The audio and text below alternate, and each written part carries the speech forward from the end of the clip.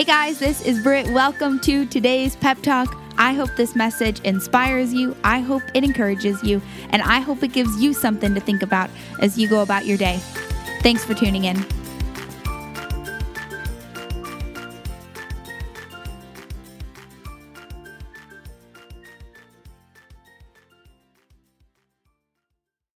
Good morning. All right, so here is our thought for the day, our little pep talk. And really, you can find this idea all throughout Scripture. So over and over again in the gospel accounts, we see this repeating theme.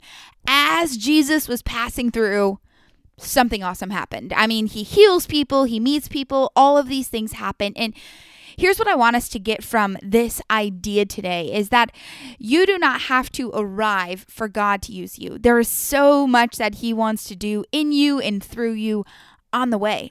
And I think this idea of arrival is really a false perception. You know, we paint this picture in our mind of, well, once I'm there, then I'll start doing this. All right. So to give you a real life example, let's use tithing. I know it's kind of a heavy topic for the morning, but so many of us think, well, once I make this amount of money, then I will give God, X amount. And we do this in all areas of our life. That's just the first one that comes to my mind. And really we applause God with these, if I get there, then I'll do this.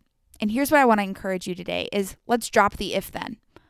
Let's just make a decision that God can use us right now. In the season we're in the brokenness we're in the test we're in, whatever we're walking through, God will use.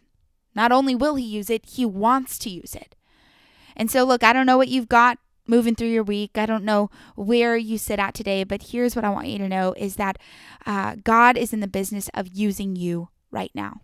So as you go about your day today, I hope you look for ways in which God can move in you and through you. I hope that you look for ways that you can be a blessing to others and that you can maybe speak a word of encouragement over somebody or speak a word of life over them as well. And so go forth. Remember that passing through, God will use you. And not only will he use you, he will do amazing things through you far before you ever get to this end destination that most of us, if we're honest, have made up in our heads. And really the only destination is eternal life. So take that, pocket it. God is always in the business of using you starting now. Have a good day, guys.